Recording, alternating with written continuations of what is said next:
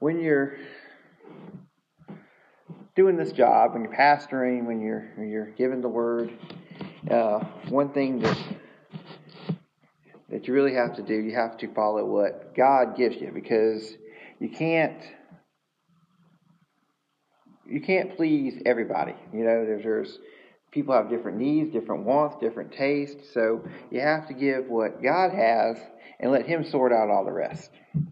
But that doesn't keep you from thinking about, what kind of a job am I doing? Am I keeping you entertained? Am I keeping you engaged? Are you getting something from it?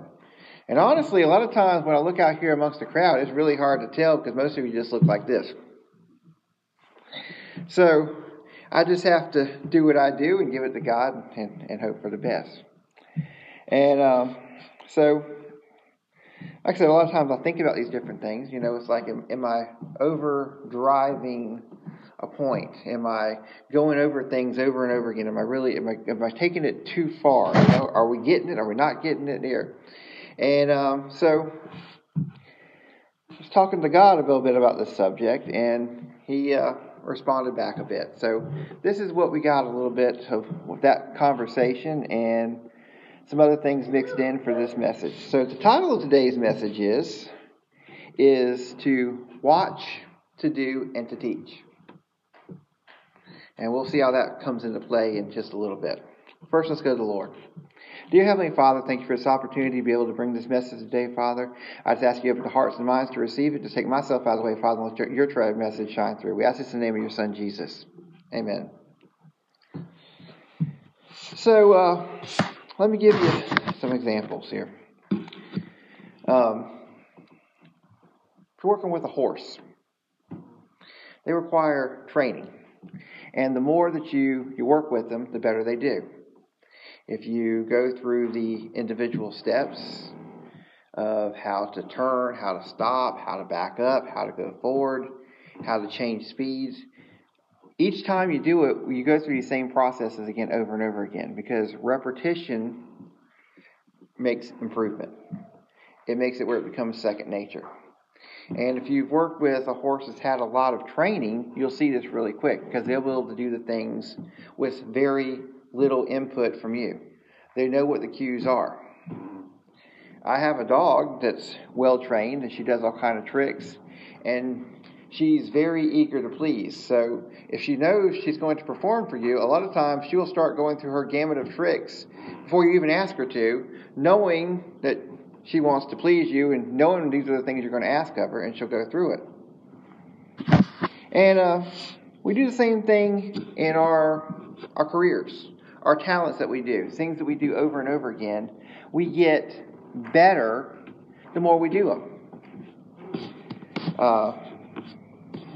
I've been doing carpenter work now for almost 2 years now. And from where I first started to where I'm at now, I have gained knowledge in it. I have, through trial and error, through experiencing different things, through educating myself. And a lot of things in the beginning that were a problem for me are now not a problem at all. I've worked myself through the situation and can overcome the difficulties that I've had. I've added to my skill set and can do a lot of different things that I couldn't do when I first started. I've increased my productivity. I've upgraded my equipment. Everything has evolved over this time, but it all started from doing the same things over and over again. The basic techniques, just you work up from there. I hope that you see, even as a pastor, that I have increased in quality and performance through practice, through evolving how I do things.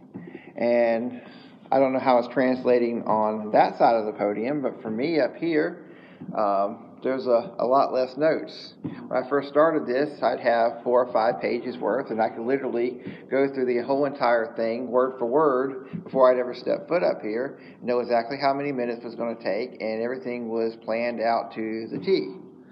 And now I scribble a few words down on a piece of paper, and we go with it. And I hope there's an improvement there. And I'm sure that all of us have seen these things in our lives. You know, anytime we start doing something new, it takes a little bit to get the hang of it, to master that skill. And even something we've did for a while, it takes repetition, doing it over and over again to be able to master it. And that's what I've been trying to do this past year, is taking the fundamentals, the basic teachings, and starting there and working on them. So my question was to God is, okay, how do I know when enough's enough? That we've mastered these skills. I can't rely on your facial expressions. So what are we going to do? And, God speaks in many different ways. We get a direct connection. And you hear the still small voice from the inside. And a lot of times God can even speak to you through other outlets. He speaks to you through other people, through other means, through just your interactions, your conversations, just life. God is a big part of it. So God is everything about it.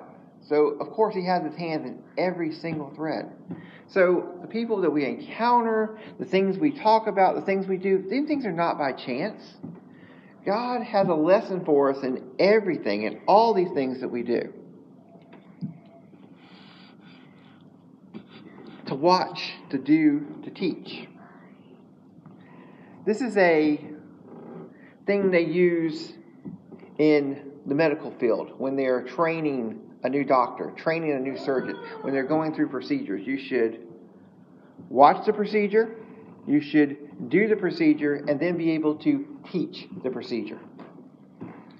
And to expand a little more on that is, most people consider to be able to teach mastery of a subject. Now, don't take this the wrong way. By no means am I saying I am a master of the subject because I am up here teaching. Far from it. I'm learning right along with you. I'm literally just one page ahead of you. And the subject matter we are talking about is unmasterable. No matter how much time, no matter how much you do, we cannot master the Word of God. It is too vast. There is too much for us. There is too much for our simple human minds to be able to comprehend. God tells us one day we will have all the answers. But it doesn't mean we shouldn't keep from trying to gather all the information about our Lord and Savior, about God, about everything that He has for us, about the kingdom of heaven, and then start applying it to our lives, because that's what He wants us to do. So we can take this watch, do, and teach approach when we're talking about serving God. The watch is what we're doing right now. We are taking in the Word.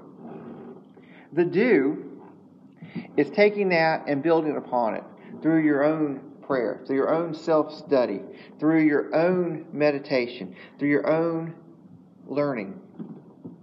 And the teach is being able to take all of that and be able to use it in your lives. To use it in such a way that it shows. To use it in such a way that when people see what you're doing and want to know what the difference is, you're able to articulate what that is. You're able to articulate how great God is and how God functions in your life. Because if you had to break it down, what is some of the biggest breakdowns, the biggest walls and barriers that come between us and God? It's a lack of knowledge. It's not knowing who God is. And the second thing is fear. So, We're going to look at these two things today. Isaiah 43, 1 and 2.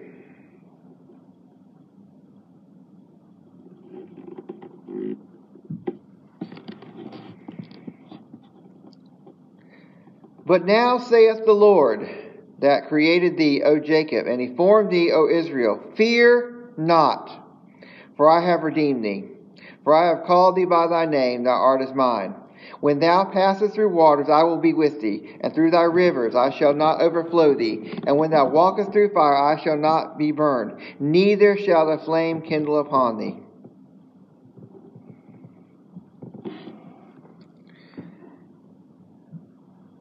Fear not is used over 80 times in the Bible. We're not going to go over all 80 of them today.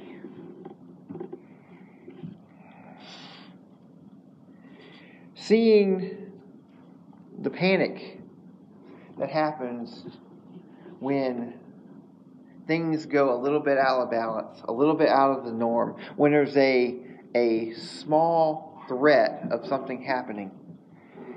We see it when a storm is approaching, that the shelves become bare. People stock up on water and milk. Still don't know why they stick up on milk. And gas. They buy up lights and generators. And many times the storm just passes right on by. We're unscathed.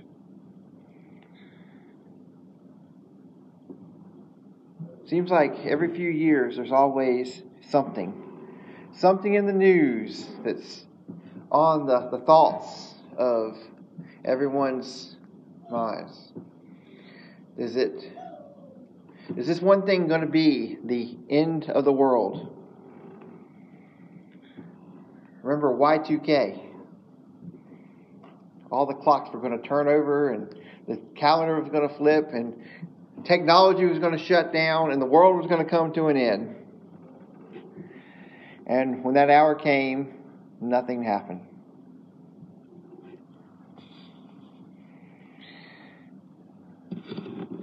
We've had the bird flu, the swine flu, the H1N1, the LMNOP, the whatever you want to call all these different threats. And the latest and greatest is the coronavirus.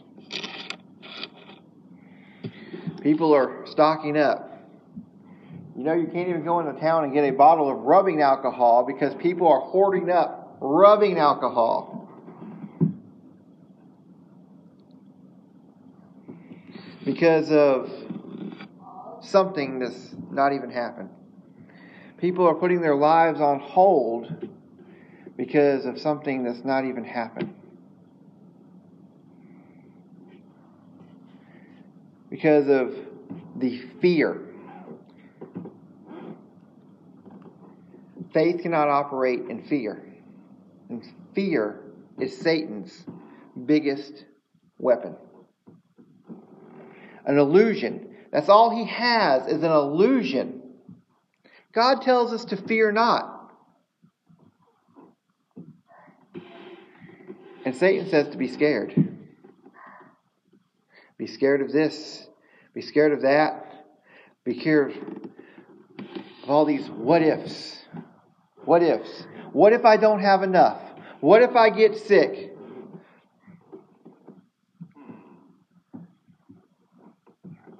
We can't control the what ifs. We cannot prepare for every situation. But what we can do is trust in our Father that tells us to fear not, that He has everything in His control, that He is taking care of us just the way He takes care of the little birds.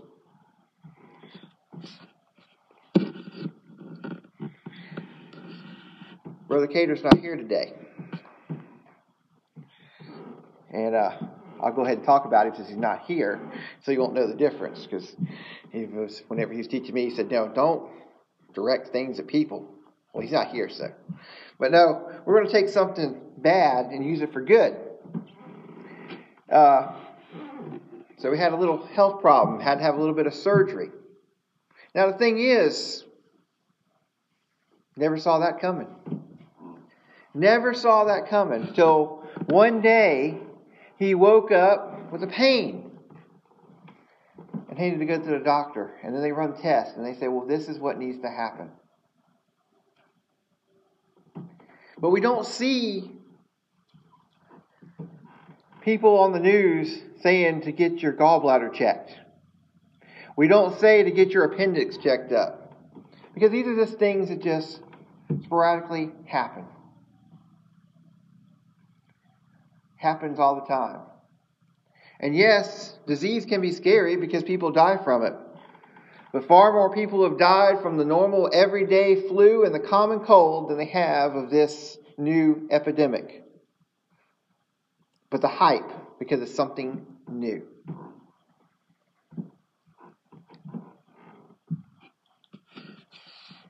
James 4, 2 and 3.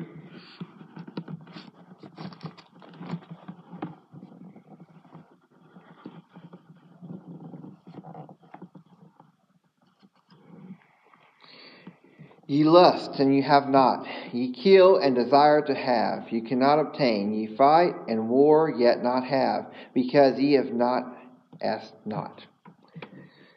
Ye ask, and not receive, because ye amiss, and you consume it amongst your lusts. Because ye asked not. Now, in this same week,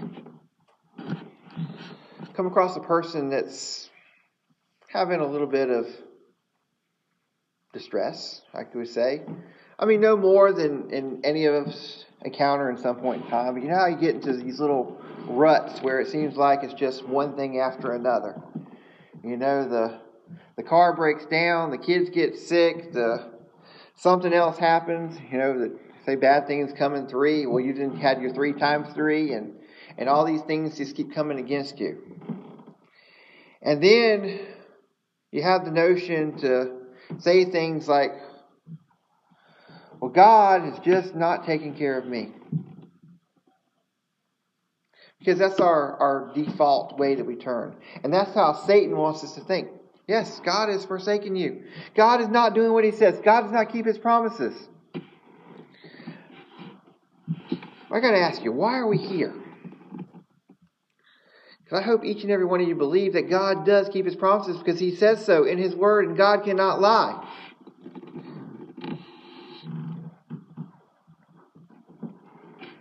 So if God cannot lie, God is doing what His part is, the problem has to be with us. And we don't want to look at that. We don't want to see that we might be the problem, that we might be the weak link, because nobody wants to be less than. Nobody wants to be not up to par. Nobody don't want to make the mark. So it's easier to blame God. We've been talking about the fundamentals. How do we transfer to God what we need, i.e. prayer? And how do we get our prayers heard and answered? We've been talking about all these little steps that happen along the way. So, it has been my goal in my personal life to start questioning things. When I turn to God and something doesn't happen, I want to know why. I want to know for the next time, because I don't want to fall short because of my doings. You know, and I've reflected back many times. And how many times has something happened and we simply did not ask? We do so many things on our own. We charge headlong into things.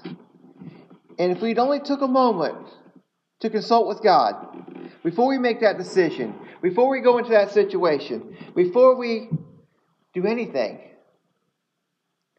to, first of all, seek His wisdom and His guidance, to seek His approval, and also to be able to bring the power of the kingdom of heaven down to our lives. Remember, God cannot work for us if we don't allow Him. We have to invite Him in. We have to say, okay, God, I turn it over to you. Let you have it. How many times do we simply not do it? How many times is God our last resort instead of our first line of defense?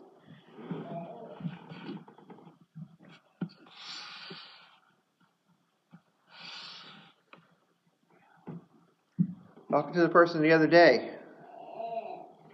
and you can kind of feel people out. There's times when people are willing to listen, and their minds are open, and you can give them some godly advice. That you can make some suggestions that maybe that they could change things a little bit, and things would start going a little differently if they added more God to their equation. And at other times, it's like beating your head against the wall because they are completely closed off, their mind's made up, and nothing you can do and change.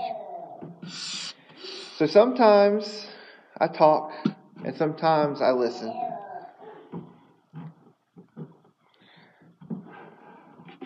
When they talk about things like, well, why is not God doing this for me? And my question is, what are you doing for Him? What kind of relationship do you have? Is it a back and forth?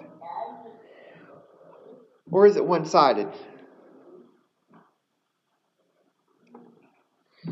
Go back to my animal training example. You take that horse or that dog and you're working with it. It's expecting something from you. You're expecting something from it, and it's expecting something from you. You want it to perform a certain way, and in return, it wants to be taken care of. It wants that treat. It wants that touch. It wants that praise. There is something that motivates it to want to please you, and you're wanting something from it in return. It's a back and forth. It's a relationship. Same thing with our friends and our family. It's a back and forth. It's a relationship. And with God, it is a relationship. You know, we wouldn't just go to a stranger on the street and ask him for something. Well, some of us would.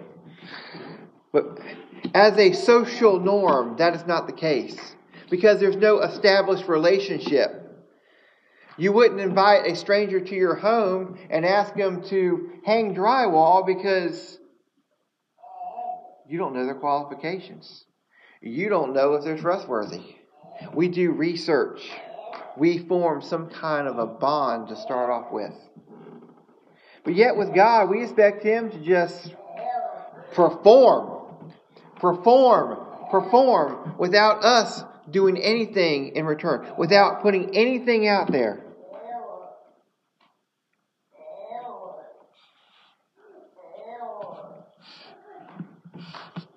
Things are not going right with God.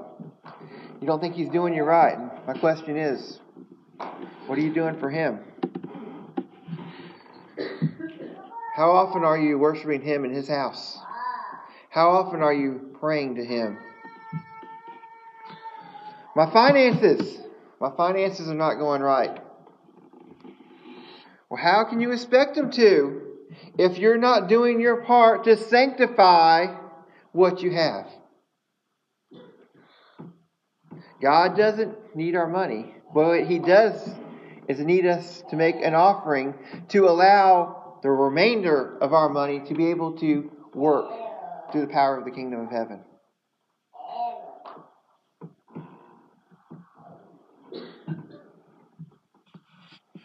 So I'm reiterating, and I'm going to continue to keep reiterating. Because every time I think that I've said enough, God shows me there is more. He shows me more in His Word. He shows me more pieces that need to come together to make a bigger and a bigger picture. And then he shows me people that is not getting it. Why are we so reluctant to try? You know, it's amazing the things we'll do. We'll put some brand new food in our mouths that we ain't never had before that could be potentially the worst things you ever ate.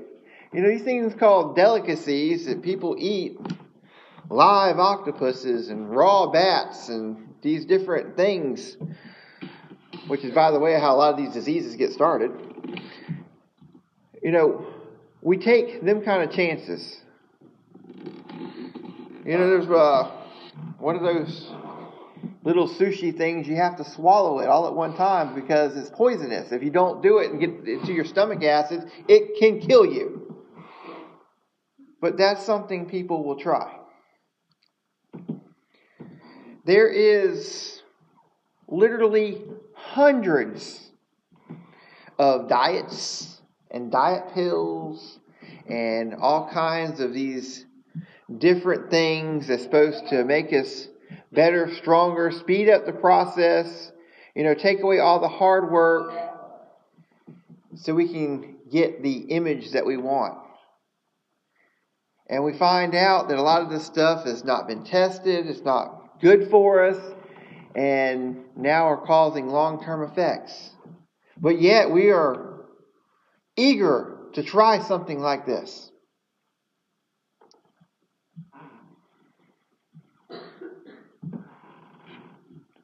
Recreational drugs, illegal drugs.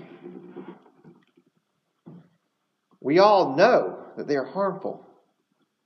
But yet, every day, people die, become addicted, because they want to try it.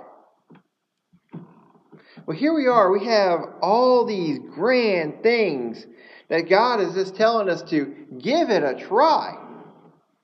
And there's no downside to it. There's no downside to it.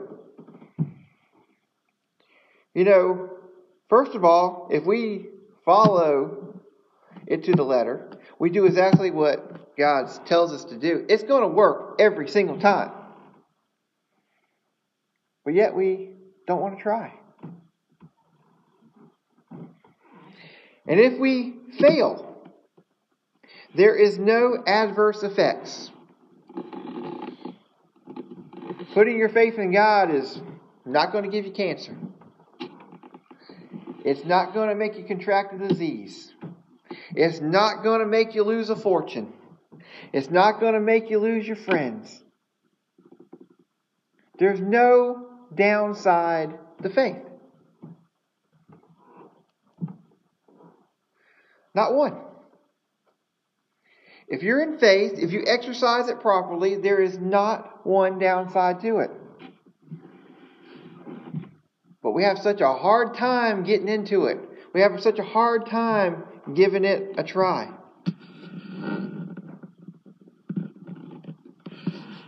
Worried about what? What we're going to miss out on? And especially us here now. Now maybe a brand new person off the street that's never really been strong in religion.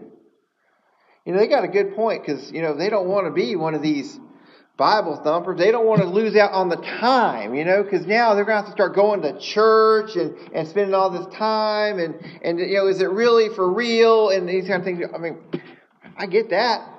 They got some doubt they can work with there, you know, I can understand that. But what about the rest of us? What about the rest of us now that's been in church? That we make it here most of the times, that we spend time reading the Word, that we pray, that we do all these things. What is our excuse? Why are we not fully committed? Why are we not all in? Why are we not willing to give it a try?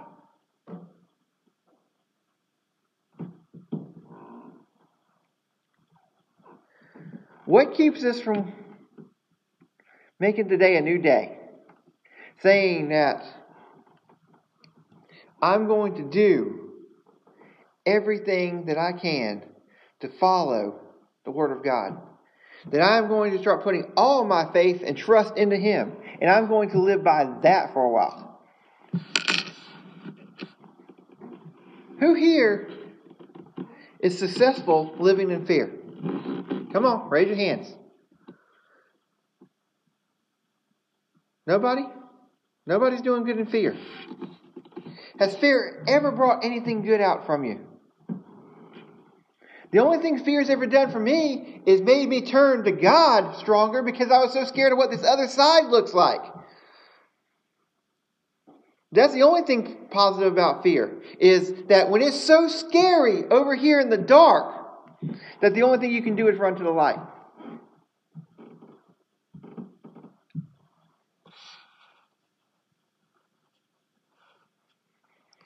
I want to see change. I want to see light. Fear should not be a factor. Our God is bigger than anything, any illusion that Satan can throw at us. Bow with me. Dear Heavenly Father, we thank you for this opportunity again today, Father. We just thank you for your word. We thank you for your blessings in it, Father. We ask for a stronger faith, Father. We know that there'll be times of trouble. We know there'll be fear that'll be thrown from us, Father. We ask for a internal faith, Father, that these words, these promises that you've given us will be etched on our hearts, Father, that we can recall from them at any time. That will be our new normal, Father, that we have nothing to fear. And Father, I ask for patience for all of us, Father, as we are learning. That if we have to back up to move forward, if we have to do things over and over again, Father, that we will not become bored, Father, that we will not become troublesome, that we will all be strong in our learning process, Father, that it will be building blocks and with a strong foundation to which we can keep building and growing and becoming stronger as individuals, as a church, and as sons and daughters of you, Father. We thank you for these things and ask these things in the name of your Son, Jesus. Amen. Page 17 of your hymnal, please stand.